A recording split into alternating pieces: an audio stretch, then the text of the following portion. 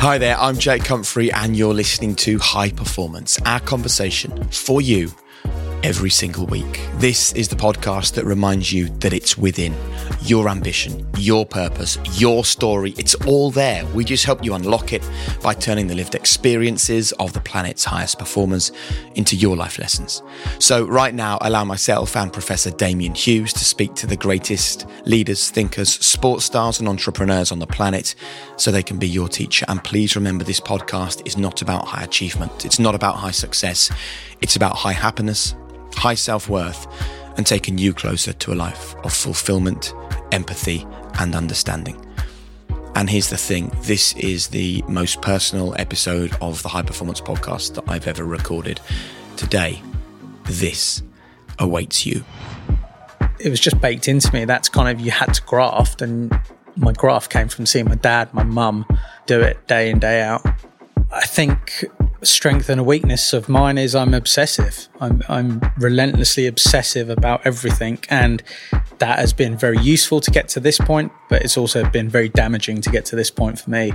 I wake up, I think about Whisper, and the last thought I have is about Whisper, and that happened for years and years and years, and it was just non-stop, and that came with compromises in my personal life. I gave too much to the business.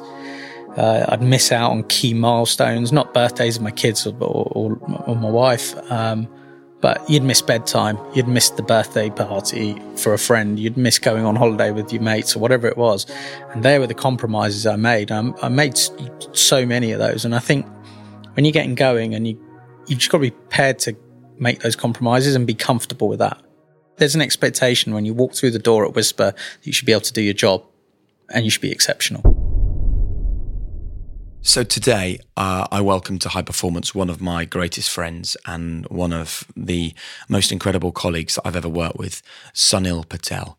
This is a conversation about the truth behind being a self-starter, the truth behind being incredibly driven, the truth behind feeling the pressure of having to make sure you pay the wages of hundreds of people during a pandemic, the truth behind being an entrepreneur. So this is a conversation with Sunil Patel, and Sunil and I set up a production company called Whisper Films a decade ago. Since then, it has grown in a way that you can't believe. We feel incredibly lucky to have so many amazing staff work for us, to be producing such incredible content. But I think in this modern world where being an entrepreneur or being self-employed or running a business is promoted as sexy and cool and giving you autonomy, and it's all over podcasts and it's all over Instagram and it's all about making it seem easy. I think it's really important that we talk about the truth today. We talk about the fact that it does cause collateral damage and that it isn't an easy route and that it comes with absolutely no guarantees. However, at the same time, the rewards and the satisfaction is huge. It is incredible. It's the most rewarding thing I've ever done, setting up Whisper.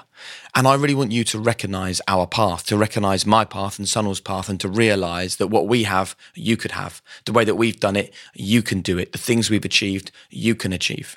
There's nothing unique or special about us. Sunil is the son of a newsagent. His dad ran a shop in Twickenham. He went to the local state school. He went to university and grafted.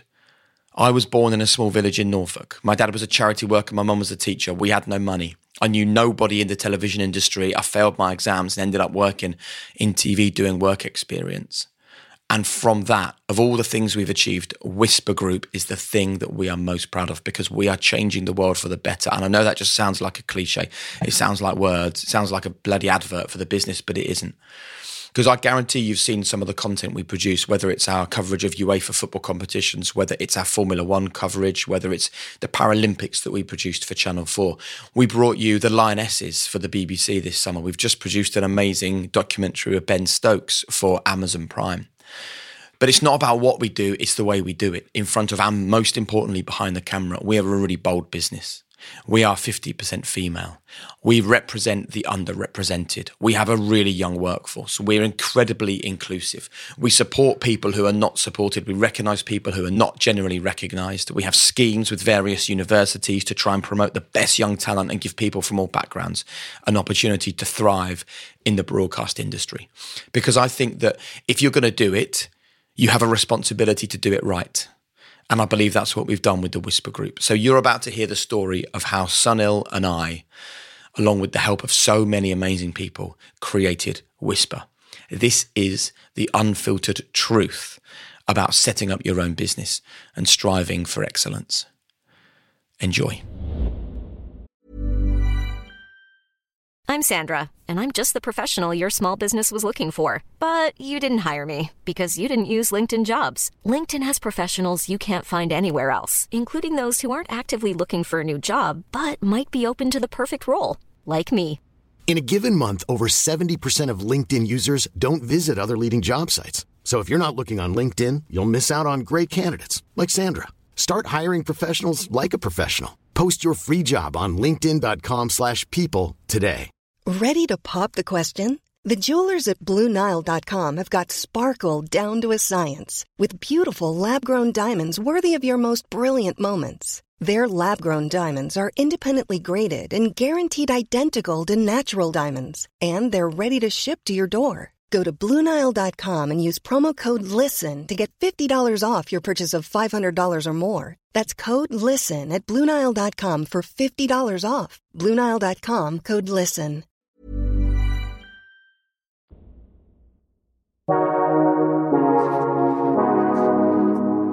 Well, Sunil, welcome to High Performance.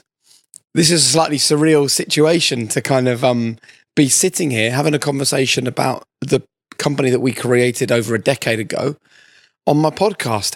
And one thing you will find out about Sunil, he's very modest and very self-deprecating. But the truth is that, Sunil's been the wind beneath the wings of Whisper for the last 12 years, where we've grown from, well, the first 2 employees were Sunil and my wife, him working out of his spare bedroom, Harriet working out of our spare bedroom. And now we have over 200 people working in the business. And I just thought it'd be really interesting, Sunil, just to talk about how this whole journey has happened, the things that we've learned along the way, the successes and the failures, because so many entrepreneurs listen to this podcast and they send me messages saying, well, how have you done it? I'd love to hear your story. But I thought I couldn't tell my story about creating Whisper without you being central to it. So if I talk about the very beginning, what do you consider to be the beginning of Whisper? I think the genesis for me is it was born out of rejection and frustration at kind of previous places I'd worked, and the ability to have ownership on something and control your own destiny. And once I knew that was an option, and it all started to sort of take shape, but it was born out of that rejection piece, really feeling like didn't necessarily fit in, didn't really feel there was an opportunity for me going forward. Would you expand on that idea of feeling rejected and not fitting in? What did that look like for you? Do you know what? I think it comes back to just from being a kid very early on, young. I didn't go to nursery. I went to junior school. Having not gone to nursery, I wasn't really equipped to communicate and mix with other children. So I found that hard. I've always felt an outsider. It's probably the only person, probably 2 of us of colour in our junior school, right? Infant school. So I've always been on the outside of things, and that was difficult. And then going up through school, college, I always felt that bit of an outsider in terms of the family. I think it's well documented Indian families have very high expectation of their children. Yep. Often it's kind of being an accountant, being a lawyer, being a dentist, being a doctor, being a scientist. And for me, I just didn't fit that mold. And I was kind of one of those kids at school where I wasn't super academic, but I had something else. And I think I had a work ethic and I had a drive that was very early there with me. And it wasn't until Whisper that I unleashed that drive, really. So tell us a bit about your parents then. Like, what was their story? So, super fortunate to kind of learn from my mum and dad. And I was born in Walsall, which a lot of people don't know from this Mockney accent I now carry. I was very lucky that mum and dad moved to London when I was very young. They ended up in Twickenham of all places, and ended up with, like most Indian families at the time, with newsagents. Were your parents first generation into this country? Yeah. And dad could barely speak English. Mum was not much better, living in not the diverse world we find ourselves in these days, and the more inclusive world that we have. It was tough seeing kind of some of the stuff that they went through. people coming through the shop being abusive. So that was really brutal. But the one thing it taught me was I used to see my dad get up at 5:30 in the morning, open the shop, stand all day, build the business, and he would close the shop at 6:30, sweep up the front of the shop, tidy everything up, and then we'd have dinner at 7:00. And that would repeat 6 days a week. And on Sunday, it would be finish at 1:30. And our family time was pretty much 2 till 6 on a Sunday.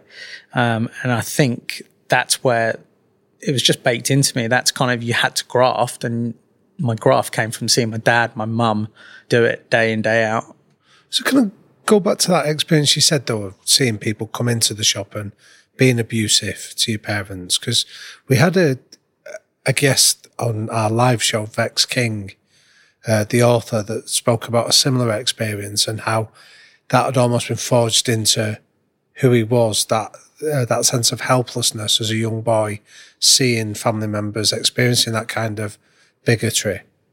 What did it do for you? Did it reinforce that outsider status? It did. It absolutely did. And it wasn't until I started challenging that as a young kid, I wasn't equipped with the skill set to kind of deal with other people.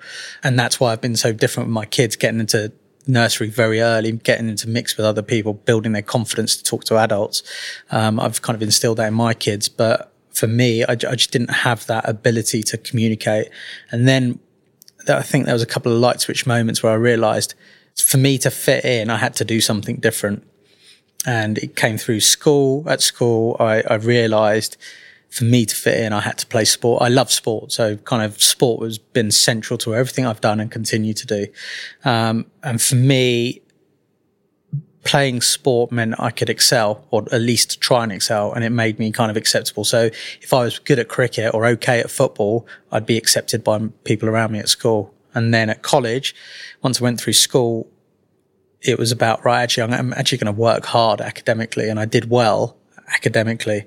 Then I left college, went to university, and I went the other way. And it became, for me to fit in, I'm going to have to, play rugby league, which was alien coming from Twickenham, and try and fit in. This was in Salford? In Salford. Yep. Brutal environment, but loved it. But the biggest thing for me was to be accepted. I had to party hard, and I had to out-party to fit in. And that seems strange to concept, but that's what I did. I then left university, started my career, and I made a massive mistake. I didn't adjust. I carried on partying, thinking that was it. And it wasn't until kind of 10 years into my career, I thought, hang on, what am I doing here? And it coincided with meeting Jake and starting the Formula One at the BBC, and then I started working hard. Because the first time I ever met Sunil, I was at some work event and I had never spoken to him, but we all went out on having a few drinks, and I was new to sports. Was this at the BBC? This was at the BBC. And there was like a commotion or something, and this guy, had you thrown your mobile phone into the River Thames or something? Yeah. I was like, what's going on there? They were like, it's just one of the production team. And this kind of, I don't know if you had your top off or you were like, whatever it was, like this mobile phone got hurled into the Thames. And I thought, whoa, I might steer clear of him. And now here we are a decade later, having created this business together. And I think we need to talk about that, because it's all about growth. And, I think one of the frustrations for both Sunil and myself is that I think in this world, people see you as a certain type of person. So people would see me as a ex-kids presenter. I still get that thrown at me all the time. People would see Sunil as a member of the production team. They still can't believe that we've gone on to create a business turning over tens of millions of pounds and employing hundreds of people, because in their minds, they still see us as that.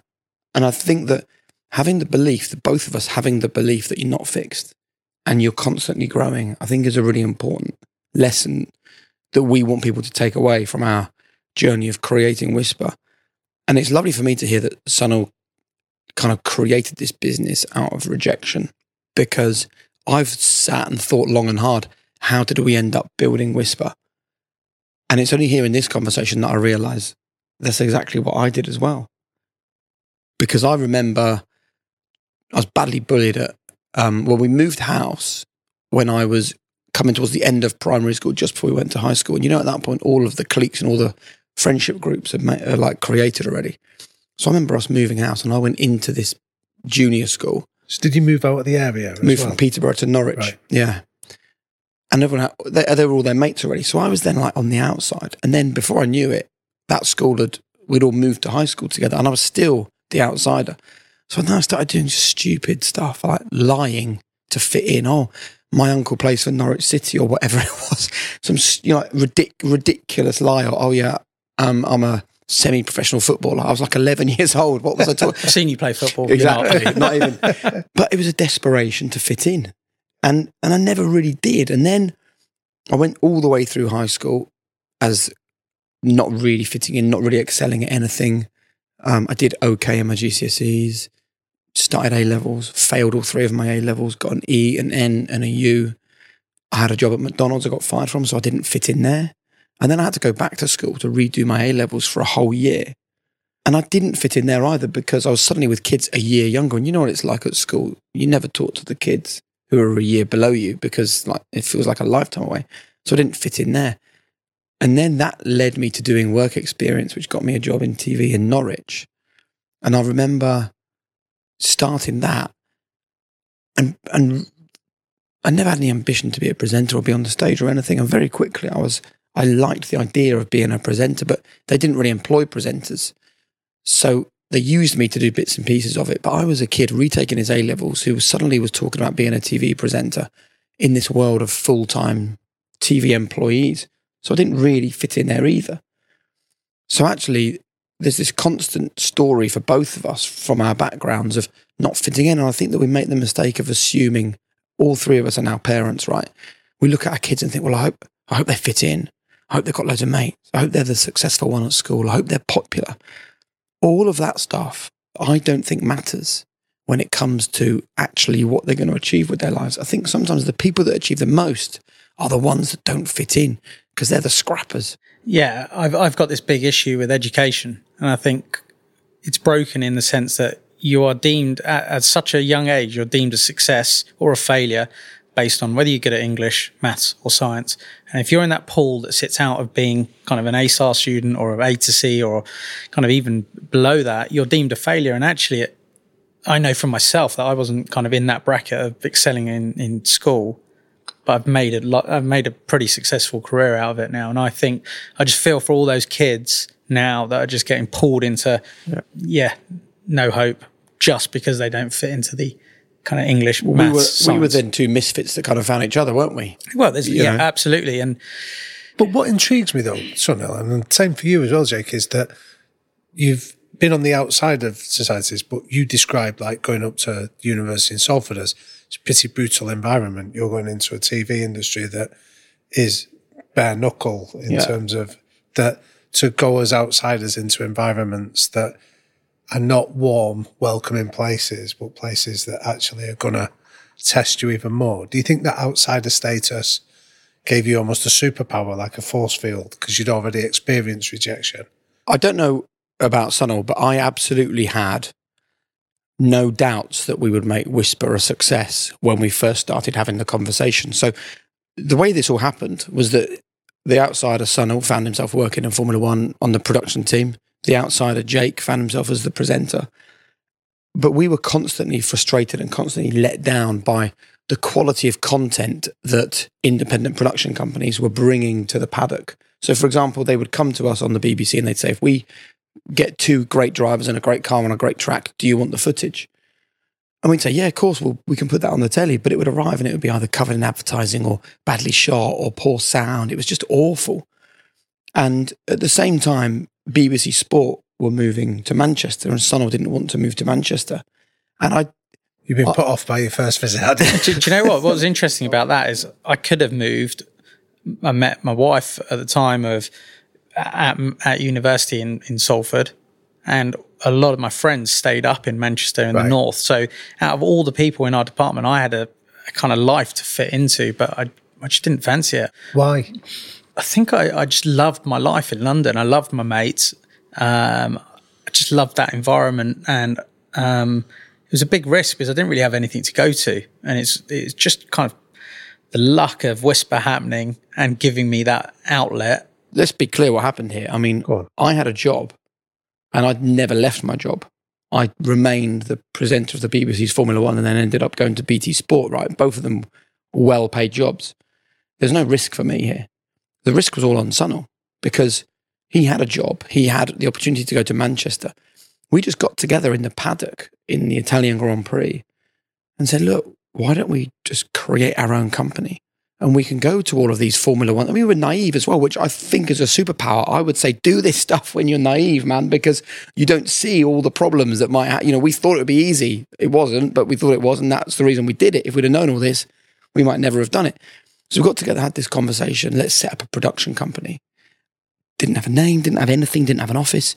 Sunil then walked away from his job to join a business the two of us had created and basically went to work one morning in his back bedroom and there was nothing. But if you pause there then, because it's an easy thing to say you walked away from it, but you're a child of first generation immigrants where expectations high, that you haven't pursued the career of law or medicine, you've gone down the TV production route and now you're walking away to set up a business with no guarantees of it. None of that is easy. So tell us your thought processes behind the courage to do that. I love taking a risk. One thing I've always come to terms with, understand what the worst case scenario is and get comfortable with it. And I knew that if it didn't work, I didn't have quite the conviction that Jake had. I thought I've got a reasonable chance with Jake on board and David Coulthard on board. No, but don't forget at this point in DC, it wasn't involved. So so you really, in some ways, were you taking a bit of a risk on me, thinking, well, he's on the telly, I was on your coattail. we'll win a few contracts because he's on the TV. I remember phoning my best mate, who's an accountant and massive role model for me, and kind of I've used him as a really good sounding board. Is this a friend from school? Yeah, we're still best mates since school. He's an accountant, but use him to sound kind of ideas off. And I phoned him up when I was sorting this out, and I said, I'm going to leave the BBC. Why are you doing that? Why are you leaving the BBC? I'm going to set up a production company. Who with? Oh, Jake. Why does Jake want to set up a production company with you? And I was like, I don't know. I think we can make a go of it. Anyway, he's always been a massive supporter of me. But then David came on board and I had the same conversation. I said, David's coming on board. And he said, how much are you paying David?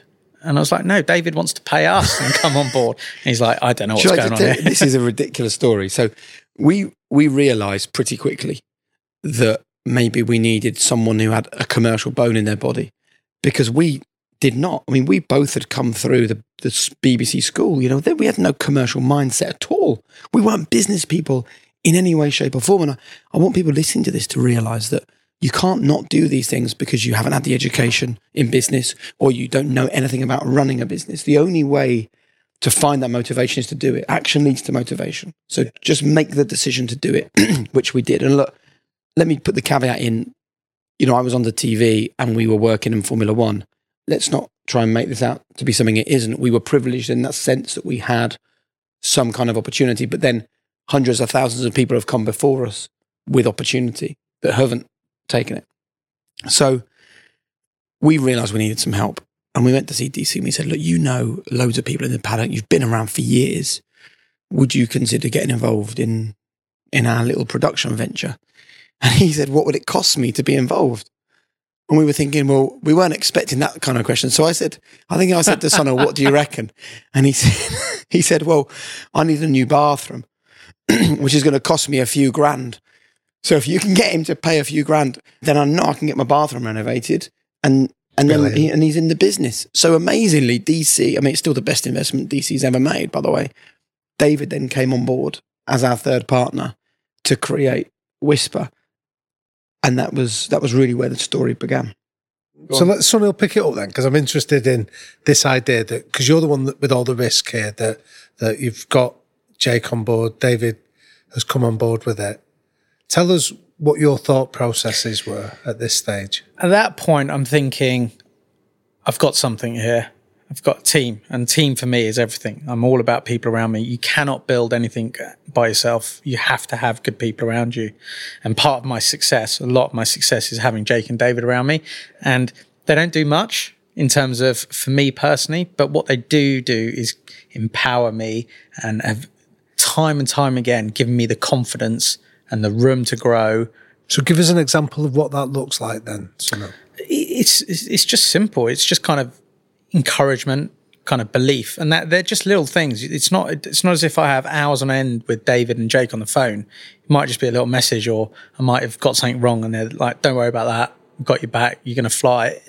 It's just total belief in me, which then makes me feel 10 foot tall and makes me empowered to get on with it with my team. It's not about me. It's about kind of the team I've built around me, my management team, and everyone who's come since then. So you've heard the consequences of that. What is it in Sunil that you see, Jake, that gives you that confidence to just have that trust and belief in him? I've never met someone who is so focused on the smallest of margins. Like if you're watching this interview now on YouTube rather than listening to it as a podcast, you'll see that Sunil's got his branded water bottle. He's got his branded cap. If Whisper were producing this podcast today, every single person would be wearing a Whisper t-shirt. When people join our business, they get given a playbook which has the ethos and the non-negotiable beliefs of our business and how we create ourselves and how we carry ourselves as a business. All of these tiny details on their own won't make a difference, but when you put them all together, they will. And I'd spent my life meeting people who were brilliant creatives or meeting people who were really well organised. I'd never met anyone like Sunil who can do the creative stuff, but then is also really organised as well. But we still had no work at this point. And I'll never forget going to the Williams Formula One team and saying to them, would you mind giving us a shot? Would you mind giving us a chance to produce some content for you? And they amazingly agreed to allow us in the room to produce their content. While you're there, you've asked the question. While we were there, they said, okay, we'll give you our budget for the year, which wasn't much. It was a few £1,000s, and that was enough for us to feel like we then had a business. So we'd gone to the Williams Formula One team. We'd said we're setting ourselves up. And basically what we said to them is, we'll give you the very best quality content for less money than you're already paying. What do you think? And that was the whole pitch of our entire business. And they agreed to it. We left in disbelief. I still remember the feeling now, don't you, of just utter disbelief that someone had said, okay. And we pulled into a lay-by around the corner from their factory in Grove and started dancing next to the car until his son went, hold on, they might be looking out the window. They might not think this is very professional. Chances. And then we got in the car and drove back to London, and we were like, well, we better think of a name of the business. We better name the business. And on that journey, Whisper was created. Was that your idea? The name? Yeah. Yeah. Well, by the way, it's not a cult in terms of not everything is branded at Whisper. So, I remember that journey very vividly, thinking everything just in fast forward, and then at the same time trying to come up with a name. And lots of people have asked me where that came from. It was my first lads' holiday away in '96. We ended up in a bar called Whisper in Magaluf, and that's where it came from. Nothing more than that. But then go back to that observation Jake made of you, that like the last 10% is where you come alive. Where does that come from, that creative mindset, and yet the ability to get into the weeds? I think a strength and a weakness of mine is I'm obsessive. I'm relentlessly obsessive about everything, and that has been very useful to get to this point, but it's also been very damaging to get to this point for me. I've had lots of highs, lots of lows as a result of being obsessive. Not many people can live with that as a partner, in terms of a business partner or personally. Friends, it's a tough place to be around when you're kind of on every little detail. And thankfully, over the last 2 years, I've found a bit of inner peace with myself, and that obsessive, relentless nature has just subsided a little bit. And also, I don't think I'm overly talented, but I think I can do two things that I can control the levels that I operate at, and it's be a nice person and work hard. Pre-COVID, we used to have work experience kids come in every week, and every Friday I'd sit down with every single one of them for 15 minutes just to let them have time with me. And not that I'm anything special, but to them, kind of, I'm the boss of the business. And over time, they'd ask me the same question: what do you look for in a hire? And it's almost become my non-negotiable.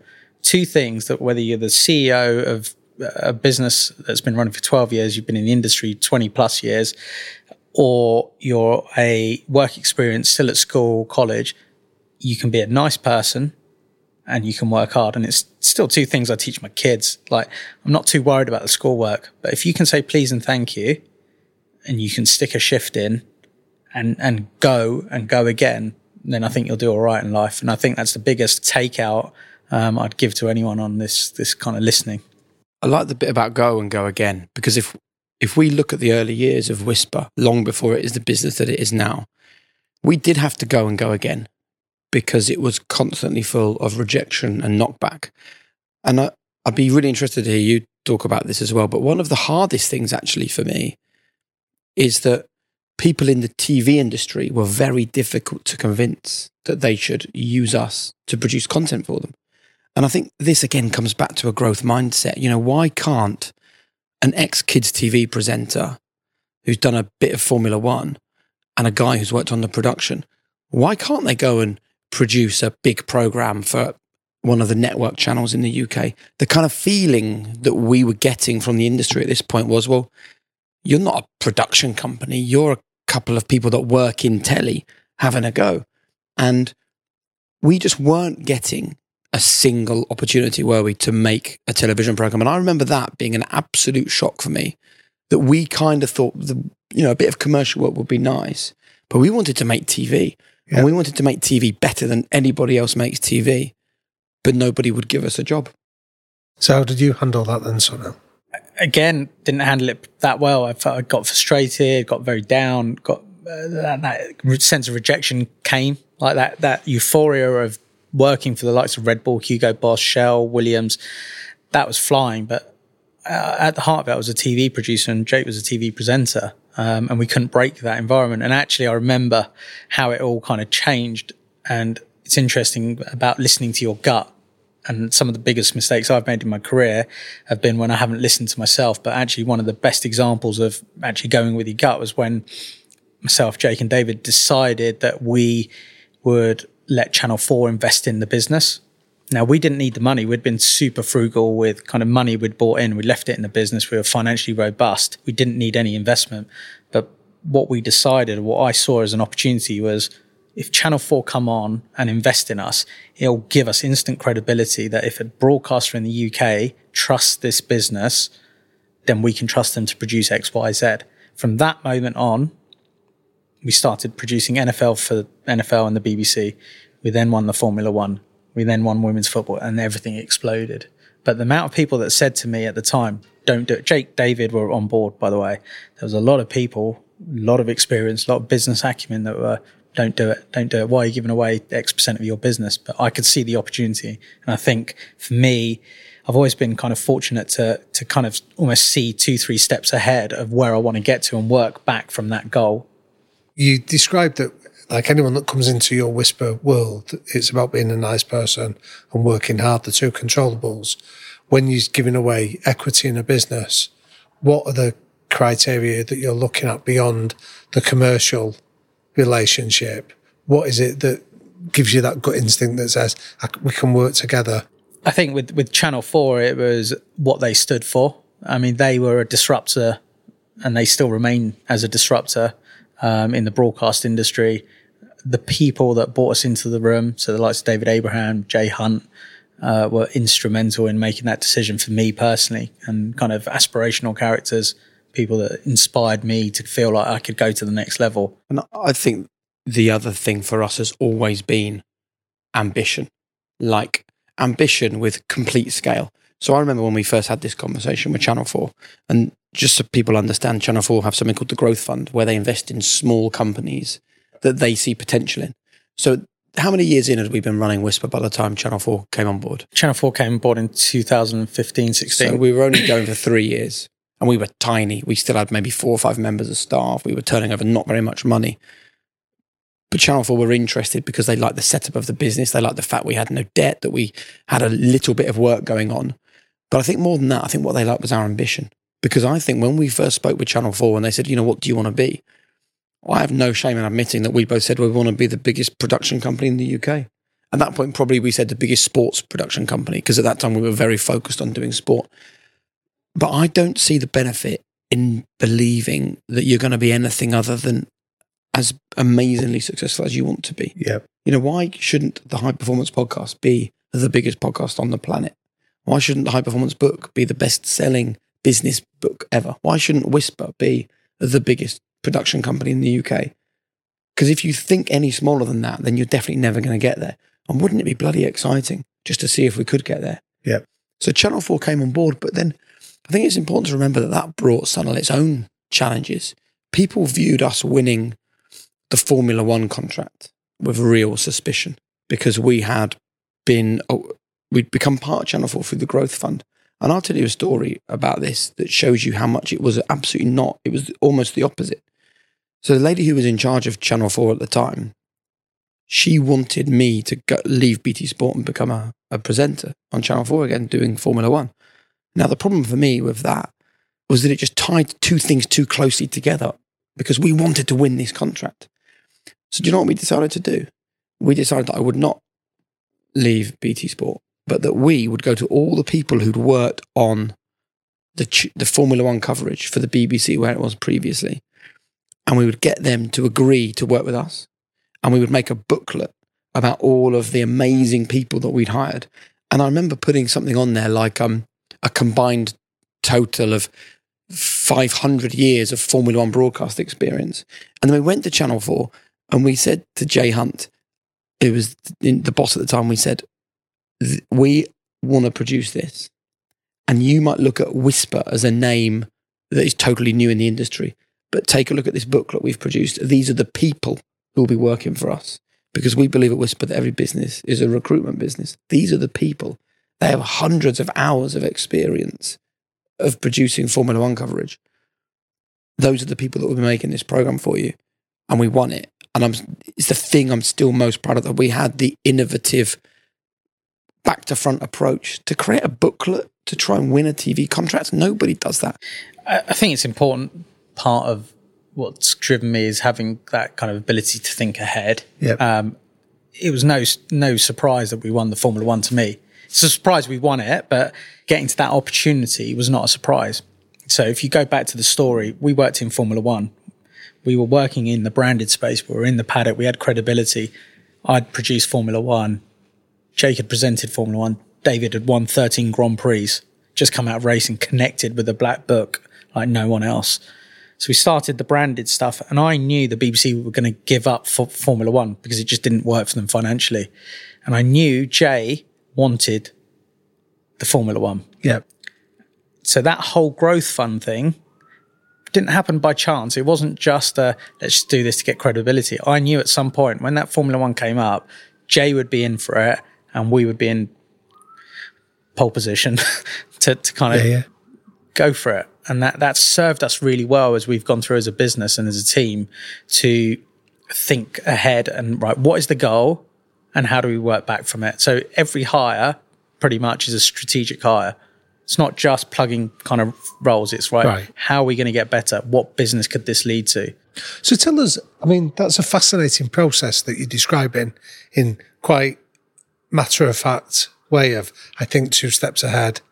Tell us, like, break that process down for us, because I think it's invaluable. I think it's almost like, I'm not a comedian, but I'd imagine comedians think quicker than everyone else because they're already trying to come back at you on something. Apply that to a business sense, right? So best example I can think of is I sat down with my MD in my office and I said, we should be proud of what we've achieved. We're doing all these sports, but we're not doing cricket. I love cricket. You love cricket. Why are we not doing it? And Mark said, oh, well, I think we can do it. And I was like, I know we can do it, but no one's going to give it to us because we haven't really produced it on any scale. And we decided that moment, let's go and hire the best cricket producer in the world. We had no cricket portfolio at that time. So we took a punt, got Jake David, team on board to go and hire the guy who'd just done the Cricket World Cup in 2019. And I knew if we got him and put a few more blocks around him that we would be producing cricket. We now produce all the cricket in New Zealand for Spark. We now produce all the cricket in West Indies. And we now produce cricket on the BBC. So that was very strategic.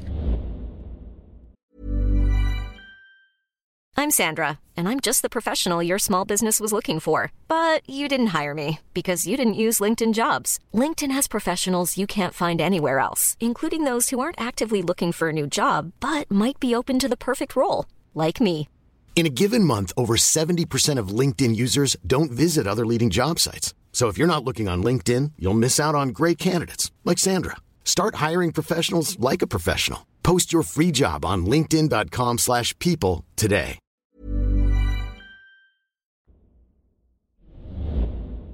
So anyone listening to this then, Sunil, this is what I want to try and give them the ability to tap into your way of thinking. It starts with the ambition of this is what I want to have, to be, to do. And then it goes back to what's the first step I can take to make that happen. Yeah. Everything is a process. You've got to kind of build the blocks to get to that end goal. And sometimes it feels so unobtainable. Like for us in 2015, when we got into the growth fund, my view is I wanted to do the Paralympics because of what it stood for. Right. So I think we were a company of 15 at the time, 16. I flew over to Rio to just see what it was all about. And I remember everyone looking at me and going, why is he here? I was there 4 years ahead of Tokyo, wanting to win Tokyo. Then I built a team. And then we started doing kind of stuff around Paralympic movement, disabled sport, building a credible disabled team. So it's just been really, really strategic and calculated about how we go about stuff. To me, it's just like a passion. I love thinking. And you don't get every call right, but you've got to make the calls. So just tell us about that Paralympic that you said, I love what it stands for. What does it stand for? I think as I've matured, as I've grown, as we've grown as a business, I now talk about using our platform to impact positive change. Now, the Paralympics and what it stands for is kind of giving a platform to people who over many years have been marginalised. And kind of that comes back to my roots of how I felt. Now, the business that we've collectively built and my team have built is super diverse in so many different ways. You walk into Whisper and it actually reflects the society we live in. So I always talk about, I want our office to feel like your journey into work. Whereas more often than not, particularly in TV, historically, the people you see are not the people you see on the way into work. Yeah. And for me, it's partly what I felt growing up, not fitting in. I want people to come in and feel like they belong and they see other people like themselves and creating senior role models that they can aspire to. So to me, that statement about creating a place of belonging for the disaffected, the outsiders, is a really powerful concept.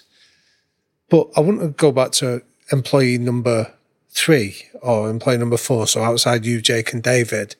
How did you go about recruiting that first member of staff of what is now 200, and what was it you were looking for then? I remember it vividly. In fact, she's only just left, Julie Porter. I remember we were at Ealing Studios in what was essentially a kind of corner kitchen as our office, and I was so embarrassed to interview someone in the office. I said, we've got some work going on in the office. Let's meet at the Costa. And we interviewed her at the Costa. And she actually had, I think there was a show called The Voice that was just taking off at the time. And she had an option to join us or go to The Voice from Strictly. So that's you identifying that she had the talent that you needed. But what was it you were looking for with Julia that would indicate to you she was a Whisper person? I think it's that work ethic, being a team player, someone prepared to go on the journey. That was it, really. Someone who believed in the vision. Well, I think we liked the fact, actually, that the option for her was the biggest entertainment show in the UK at the time, or a production company with 3 people. If you're choosing the production company with 3 people, then you're our kind of person. And because it's a risk for her. And we can only be a company that's successful because we take risks.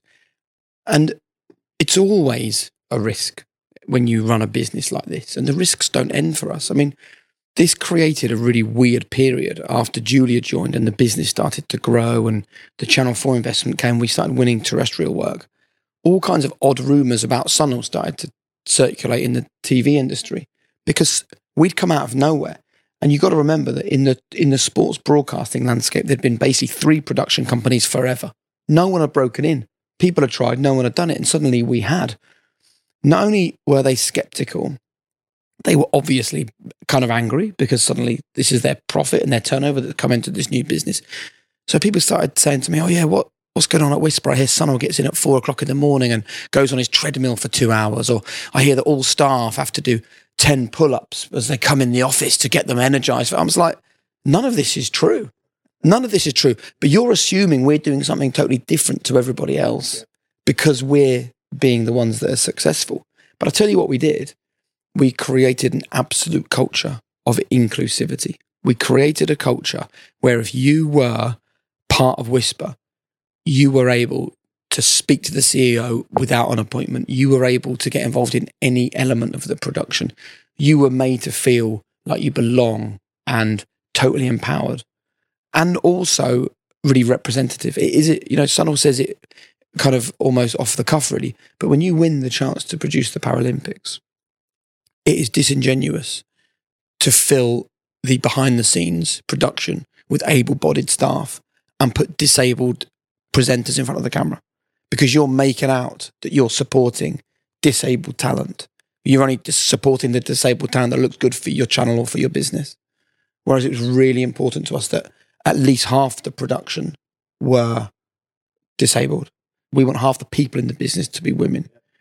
I'm so proud of the fact that the guy that runs our business is second generation immigrant, because people like that don't run production companies in the UK. And I don't think it gets spoken enough about quite what Sunil has done. But I also want people to understand the energy here that comes from feeling like an outsider. Because that's what the energy is behind Whisper. It's feeling like outsiders. But then, how do you get people to come with you on the journey? You make them feel like insiders. You make them feel like they're part of something special. And I think the only time where you can really be properly assessed is when your backs are against the wall. So we were predominantly a sports production company until COVID hit. And we had to pivot because when all of your income pretty much comes from live sport and the entire world of live sport gets shut down, you very quickly don't have a business. So I remember working on the Thursday night hosting Europa League football, and this was one of the games behind closed doors when everything felt kind of strange. And we were live on air when we heard that COVID was around the Arsenal camp, and then I got a text message from Frank Lampard to say they'd shut the Chelsea training ground, and the whole thing started to escalate fast.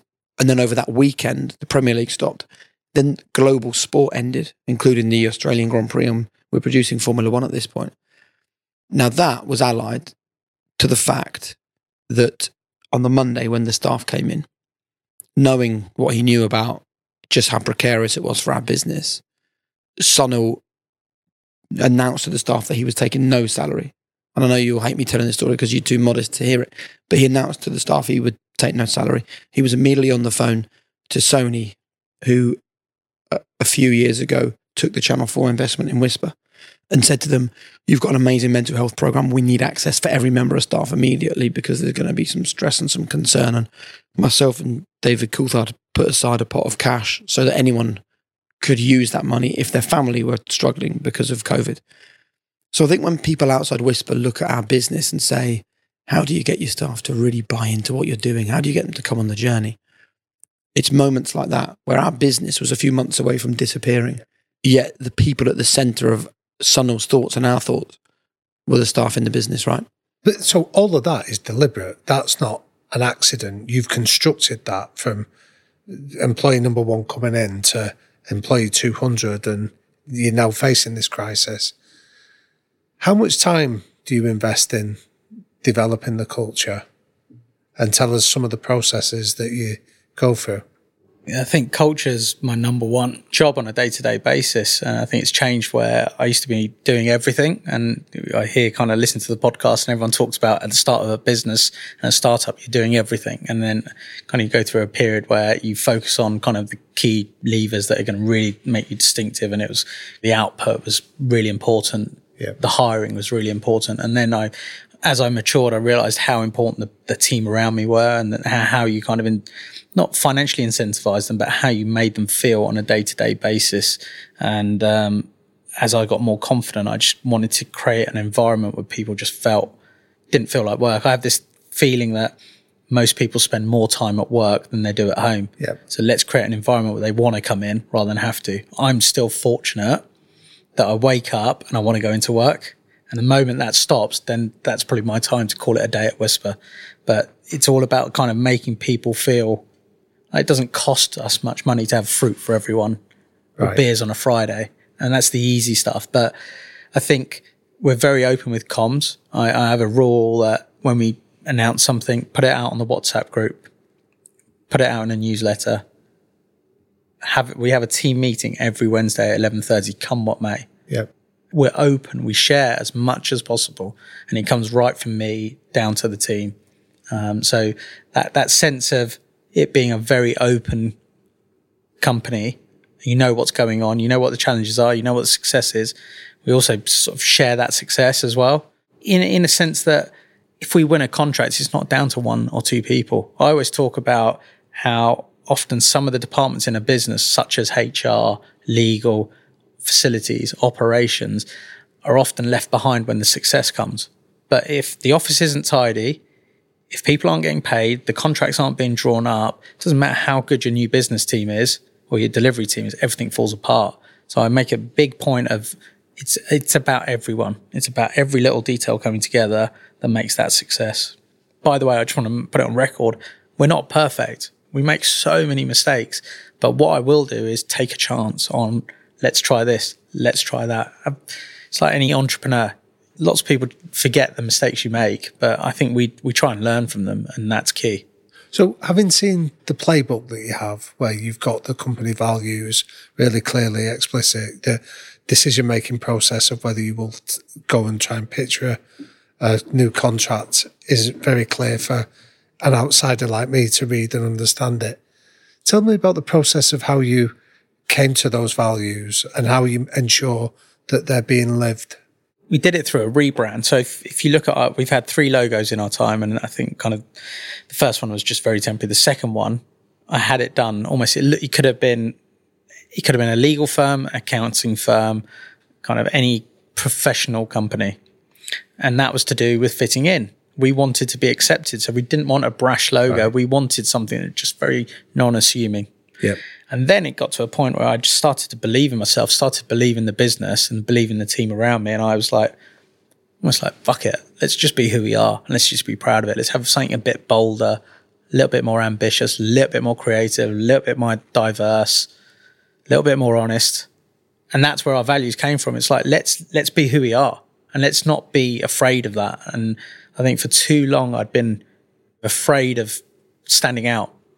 So tell us what those values are then. Be ambitious, be bold, be creative, be diverse, be honest, be relentless. The relentless one I love. That's directly that's basically the Sunil's truth. The rest of them he's put in there to make himself feel better. But be and I think there is another really important conversation here to have, which is the phrase "make shit happen." When we first started Whisper, we just felt like speed of action from other people and size of thought from other people and level of ambition from other people is just not good enough. Think bigger, make it happen faster. Just believe amazing things can happen. And we coined it as just make shit happen. Just make shit happen. Whether it's hiring more people, make shit happen. Doesn't matter. Obviously, when you become bigger and you get more staff, someone comes and says, maybe you could call it make it happen rather than make shit happen. So it has changed from make shit happen to make it happen. But I think what I love is that on the wall in Sunil's office, I walked in there the other day and I love the fact that the phrase make it happen is in his office, right alongside a couple of Charlie Mackesy prints, which are all about kindness and empathy and understanding and love. And I think that if we were just the kids that set this company up and we were saying to people, just make shit happen, people would not like us and they wouldn't want to work for us and we wouldn't be growing. I think when you are a business that still wants to make it happen, but you align it to the empathy and the love and the understanding and getting to know every single person at Whisper as individuals, I think when other people outside our business look in wondering how we've grown in the pandemic, for example, we more than doubled the size of our business in that period. How? Because we looked after people. And I think that is a superpower that Sunil perhaps doesn't realise that he has. But I think a whole heady mix, and maybe you want to talk about that for a second, the things that you've been through over the last couple of years have probably put love and empathy much more central to the way you run the business and run your life, I think. Yeah, I think it's a really good learning of, I think when you're in startup mode and you've got the opportunity, and I talk about having this ball and I don't want to let it go because I'm so fortunate to hold the ball, back to a rugby analogy. Whilst I'm in possession, I'm not letting go. I'm in possession of Whisper and no one's going to get it. I've got to retain it. But when you're in that startup mode and you're taking a chance, I remember I wake up, I think about Whisper, and the last thought I have is about Whisper. And that happened for years and years and years, and it was just non-stop. And that came with compromises in my personal life. I gave too much to the business. Yep. I'd miss out on key milestones, not birthdays of my kids or my wife, but you'd miss bedtime, you'd miss the birthday party for a friend, you'd miss going on holiday with your mates or whatever it was. And they were the compromises I made. I made so many of those. And I think when you're getting going and you've just got to be prepared to make those compromises and be comfortable with that. And if you can get to a position where you're going to miss those moments in your life, but you've got a chance of building something, which is the dream, then that's fine. And making those compromises isn't for everyone. Yeah. There'll be people listening to this will go, actually, I'm not prepared to compromise on missing bath time, or I'm not prepared to compromise on going on holiday, or going on holiday and not being on the phone all holiday, which it used to be. And then I think particularly through the pandemic, quite a few things happened. COVID was incredibly tough on me from running a team perspective. I'm all about people day to day. And I missed that buzz of seeing my team. And every phone call, every Teams call I had, I could just see the anguish on people's faces trying to homeschool, be a parent, be a teacher, build a business, all of that sort of stuff. And I felt that pain because I couldn't really do anything about it, working on the other end of a computer. And then the George Floyd murder happened. And then you had the Caroline Flack suicide. And it just kind of hit me really hard. And I just felt, Christ, I think kind of, I learned how to be more empathetic and see things through other people's eyes. I was so belligerent in my kind of journey of, I want to do this with Whisper. Yep. That actually there's some more important things to play. And actually kind of straight off the back of that, someone bought me the Charlie Mackesy book and I read it and I was like, oh my God, this is a game changer for me. This is the fox and the horse and and it was so simple. I'm not a big reader. I like the idea of learning, but I'm very slow, so I get frustrated. But that book was just very easy to digest, but the messaging behind it about the empathy and the kindness and compassion and knowing yourself, it really did help change my life. And I then sort of started to meditate, and it sounds bonkers. Well, how's that going to help you? But it has. It's just made me pause, made me more considerate, maybe value things that I once didn't value. And all of that coming together has just, in a way, kind of made me work less, be more efficient, be a better person. I still have my faults. So tell us then about the Caroline Flack. I mean, that was a surprising admission, or the George Floyd one. What was it about their deaths that triggered something in you? I think Caroline Flack was interesting. It was the whole kind of be kind and try and see things through other people's eyes. Like, no one knew truly what she was going through, but everyone had an opinion on how she was carrying her life. And I think it just triggered a kind of sense of be kind and see life through other people's eyes. That really changed for me. So when you're in the heat of the moment and not happy with something or happy with someone, and often I'd get frustrated, it's like, well, I actually kind of just step back and try and see it through someone else's perspective. And the George Floyd moment was really interesting for us. I think it's arguably one of the proudest moments I've had at Whisper, where, again, it was a time where all of our revenue had fallen off a cliff. We had no money. We had huge outgoings and overheads, no work to do, really. But we saw the death of George Floyd and the impact it had on society and certain part of society which had been marginalised for a long period of time and still continues to be. and Channel 4 was struggling with ad revenue, not being able to commission anything. And I contacted Channel 4 and one of the commissioners at Fatima, who was the commissioner at Channel 4, who was looking for content. I said, look, I don't have a creative for you, but we as a production company are so passionate about trying to tell some stories around the race issues at the moment that we will fund something ourselves. And she was like, are you mad? I was like, no. I want us to impact positive change.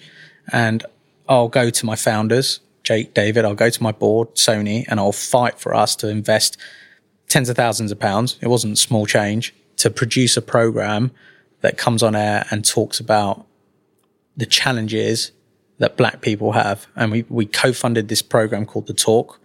Cardiff Productions came up with the creative. We funded it and produced it.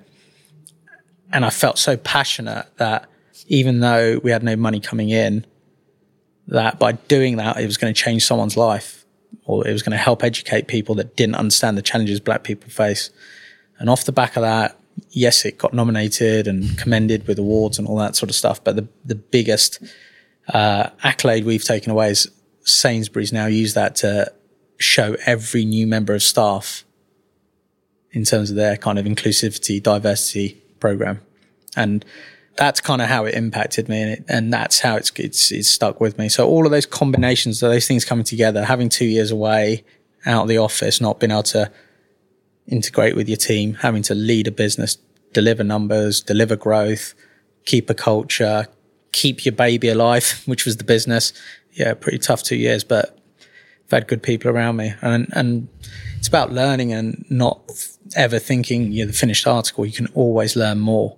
And I'm not, I said it right at the beginning, I'm not very academically gifted, but I like the sense of learning. I like the idea of learning. I love this podcast. I used to read a lot of business books until my coach said, you stop reading these self-help books, and believe in yourself a bit more. So you have a coach? Yeah, I'm open about it. I think a lot of people see that as a weakness or go, why do you need a coach? I want to get better. And I want someone to be honest with me. And what was the catalyst for that? I had very honest feedback from my board. I asked my board, how can I get better? And a lot of the feedback was you're quite relentless in your kind of thought process, and I think you could open your horizons a little bit more. And I just thought, well, okay, fine, let's deal with it. Like, don't kind of think you're the finished article. And from that moment on, I've just been on this quest to learn, get better, improve myself. And it comes back to what DC ingrained in myself and Jake about marginal gains. If I can get 0.5% better today, then that's a win. And that's the way that we've built Whisper, with this belief of marginal gains, this belief that every single part of the business can be improved. If we break Whisper down to 1,000 pieces and improve each of those 1,000 pieces by the smallest amount, when we bring the whole business back together, we'll have a successful one. And it's been such a pleasure to sit and have this conversation, because when you set up a startup with a friend and you go on this journey, which is a decade long, you don't really have these conversations along the way, because you're either fighting to build the business. In our case, you're then fighting to save the business. And now you're fighting to grow the business. You never stop and actually reflect on what the journey has been like. How have you found that? Yeah, it's just very therapeutic, isn't it? You don't step back. I always used to say to Julie particularly, like, just sometimes step back and look at what you've achieved. We're not a charity, but the impact we've had on people coming into the industry, whether it's people from an ethnically diverse background or disabled or more women coming into sport, that's the sort of wins that get me quite high. And I think the one that I've taken real power from is I like where we started this conversation, that you're the outsider speaking for the marginalised or the disaffected or the people that are outside themselves. And yet, as you grow exponentially, as you're becoming increasingly successful, how do you avoid becoming part of the establishment? I think it's tough. Success is driven by growth and numbers, and people will say, well, hang on, you're now the establishment. But actually, we continually have events within the business to get more people from parts of society that struggle to get into TV. So we're kind of constantly tapping into and trying to bring people with us on that journey. We've just done a partnership with Brentford. I'm a Brentford fan, and I basically called up the CEO and said, look, we want to, I'm a Brentford fan, so let's put that on the table. B, I think you can get access to parts of society that we can't through your network with the Brentford Trust, your links into kind of local schools, communities. I think we can kind of do something. Why don't we do a placement, 2 internships, 1 6 months at Brentford, 1 6 months at Whisper, and see how it goes. And it's those sorts of things that if you continue to kind of really push, not just deliver, there's an expectation when you walk through the door at Whisper that you should be able to do your job and you should be exceptional. So if you've got the hiring right, you should be exceptional at what you do. And pretty much everyone, 200 plus, are exceptional at what they do. The next expectation is, can you be a nice person? All of that kind of comes back to what we're talking about. We always finish with our quick fires. I'm interested to hear what you've got for these. What are your 3 non-negotiables? Work hard, be a nice person, and pay attention to detail. Which leads us on to this question. How important is legacy to you? Hugely. I talk about, do I want to be remembered for great coverage or great content? No, I want to be remembered. I want us to be remembered collectively as a team, as a business that redefined the sorts of people that come into the industry, the way that we've kind of reshaped more creative roles being filled by women, more disabled talent coming into the business, more ethnically diverse, more representative. That's what I want to be remembered for. What's your greatest strength as a high performer, and what would you say is your greatest weakness? Greatest strength would be my drive, and my greatest weakness is my drive. It's very hard to be around someone who's constantly on, and I am constantly on. And finally, for the people that have listened to this conversation, how would you describe what high performance means to you? Well, I knew you'd ask me that, so I Googled it, and it turns out it's a bloody good podcast, and it's not a bad book either. I don't know. I guess I'm highly driven, highly motivated, highly ambitious, and highly strung. I don't see myself as high performance as such, but I just have kind of certain attributes that kind of, when they come together, it means you can excel at what you're doing. Brilliant. I've loved that, mate. Thank you so much for taking the time, Sunil. Thanks for having me. Damien. Jake. Well, that was an interesting one for me. I know it was, wasn't it? Yeah. I wasn't sure whether I was hosting it or being interviewed. I wasn't sure what was going on. But I think one of the standouts for me, right, and I really want people to understand this, is that the success of and the growth of Whisper hasn't been a really clear plan. The ambition has always been there, and the desire and the hard work and the commitment and that belief that great things are going to happen, and trying to be better than everyone else and trying to be different to everyone else has always been there. But it hasn't ever been like, we win this and then hire this and then win this, because I think life's too much of a lottery for that. And I don't want people to think they can overplan the direction that things go, because then they're overcritical of themselves when it doesn't happen, you know? Yeah, I loved it. And I like the fact that you were there with it, and it felt like we were interviewing you as well, because I think people will find it fascinating, the story of it, that I almost saw it a bit like an accidental leadership role that Sunil's found himself in, that's not intended to be rude about him, but I think you and him have been brilliant at spotting opportunities just when they occur, rather than, like you say, having this linear strategic plan of where you were going to go. And I think there's something really powerful about being open to opportunities and then taking them when they come, rather than sometimes going out there to create those opportunities. And I'm also a really sort of big advocate of like quiet leadership or reluctant leadership. And I would say Sunil is a reluctant leader. You know, I'm always saying to him that the TV industry doesn't celebrate him enough. You know, he is an Asian son of a shop owner from Twickenham who had no contacts and no friends in the TV industry, started off at the bottom and worked his way up. And he's like, oh no, I don't really want people to talk about me. You know, he never wants to be the center of attention. He always credits the team with everything that he does. He's brilliant at getting great people around him. If we get a win, he never says, look what I've won. It's always what the team have won. However, if we lose, he's the first one to put his hand in the air and say that he's the one that's made the mistake. And I think that he's the leader of Whisper through default, through his actions, through the things that he does, rather than deciding he's going to be a leader. You know? Yeah, I mean, I remember the first time I met him when you'd introduced me, and the story that stood out for me is that when he took that pay cut completely during COVID to save the business, he wasn't asking anyone else to take a cut. but that he wasn't prepared to take in greater measure. And I just think we're hardwired as humans that we don't follow hypocrites. We don't warm to people that talk a good game and then don't back it up. And that from the very first occasion, meeting somebody that was prepared to not only put his money where his mouth was, but, you know, take the pain that came from it. And before we asked anybody else to do it, just made me warm to him. And I can see how, as a leader, if that's the vibe that he's giving off to me meeting him, working for him would be even more inspiring. Well, thanks for the effort. It was nice for me to reminisce about the 10-year journey. I thought it was brilliant. I loved it. And I hope people appreciate that your own story is tied up in this in such an incredible way that, again, you're practicing what you preach.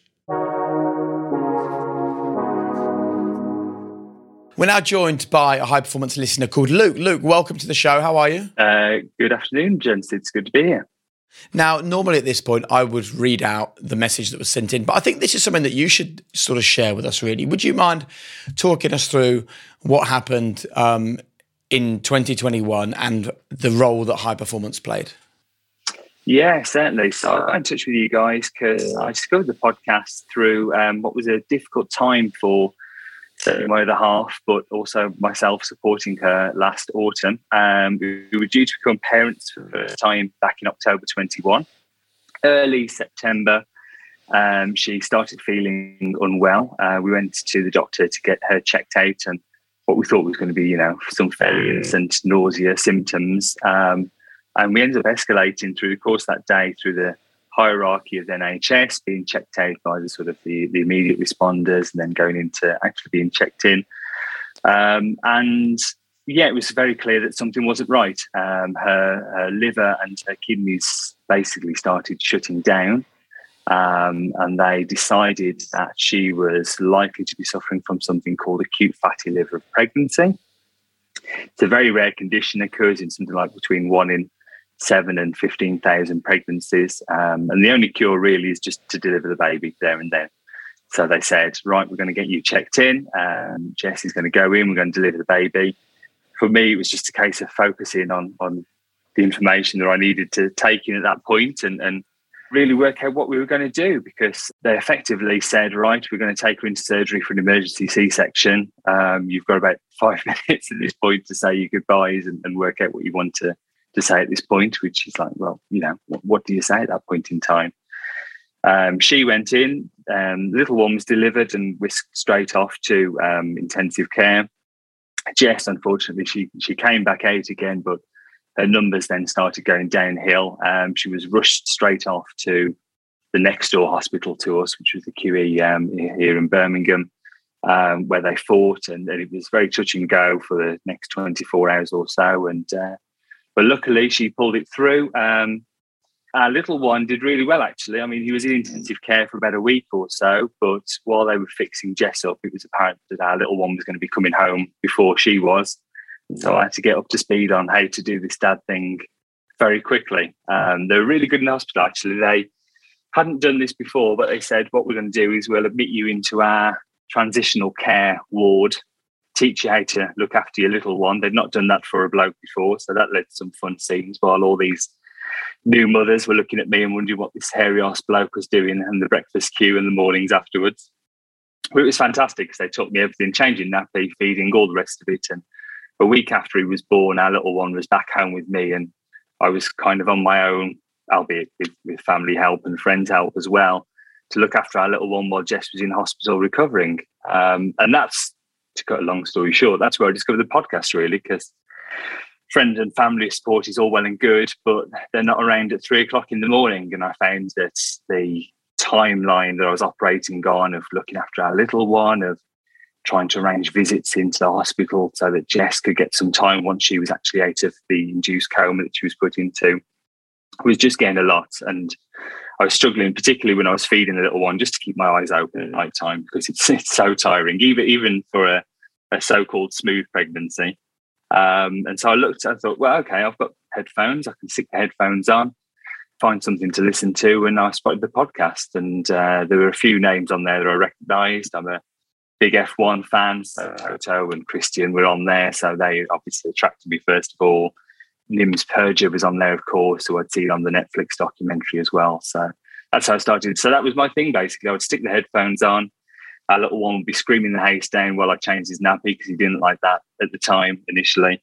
I could turn on the noise cancelling, which helped to dim that out a little bit. And while I was feeding him, knock the noise cancelling off so I could actually hear that everything was going down as it should be, and sit up with him that way, really. I mean, it sounds like an incredibly confusing, bewildering, emotional roller coaster that you were on. So what was it about the podcast messages that you found soothed and helped you?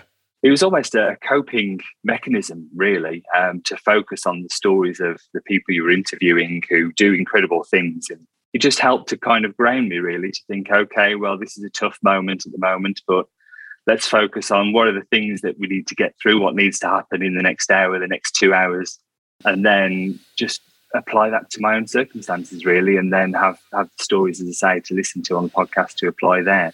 And then following that time as well, once Jess was thankfully back out of the hospital and she was back home recovering and she was able to start, taking over and doing her stuff as a mom, I was back at work and I was able to then apply those lessons to my workplace. I started interviewing for jobs because I was keen to move on and take on some more responsibility, and actually applied for and got a new job, which I started a few months ago now at a different institution. And I've just found it's been very helpful, as well as just the pure academic interest of listening to how some people lead their lives.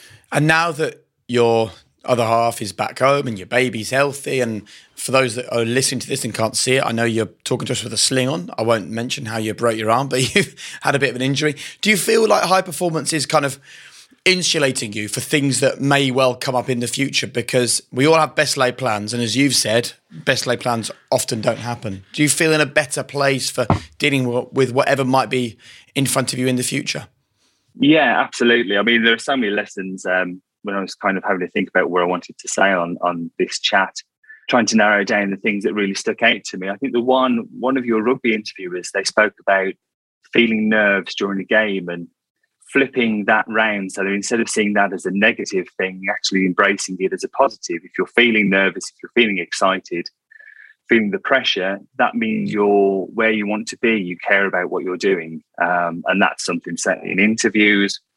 I also, in my spare time, so I play keyboards, part of a big soul band, and sometimes we'll do a big gig and you can feel the nerves picking up there. And again, just that slight flip in your head of just thinking, okay, well, if I'm feeling the butterflies in my stomach, that's not a bad thing, is it? That's something positive there. I love that. Listen, thank you so much for coming and joining us, and we wish you all the best with whatever comes next. Thank you both. Yeah, it's been great to see you, and it's always weird when your podcast people start talking back to you, but it's been fun.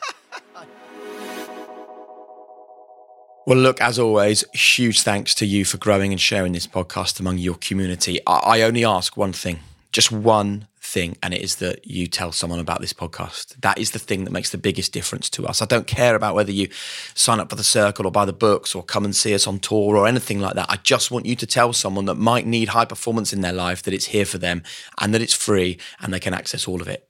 Please spread the learnings that you're taking from these conversations. Thanks to Finn and Hannah, to Will, Eve, to Gemma, to the whole team behind High Performance. And remember, there is no secret. As you've heard, especially on this episode, it's all there for you. So please chase world-class basics. Don't get high on your own supply. Remain humble, curious, and empathetic. And we'll see you very soon.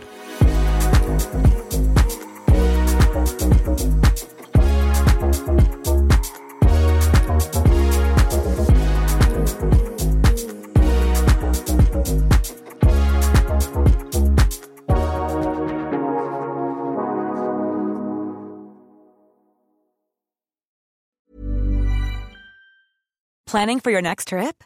Elevate your travel style with Quince. Quince has all the jet-setting essentials you'll want for your next getaway, like European linen, premium luggage options, buttery soft Italian leather bags, and so much more. And is all priced at 50 to 80% less than similar brands. Plus, Quince only works with factories that use safe and ethical manufacturing practices. Pack your bags with high-quality essentials you'll be wearing for vacations to come with Quince. Go to quince.com/pack for free shipping and 365-day returns.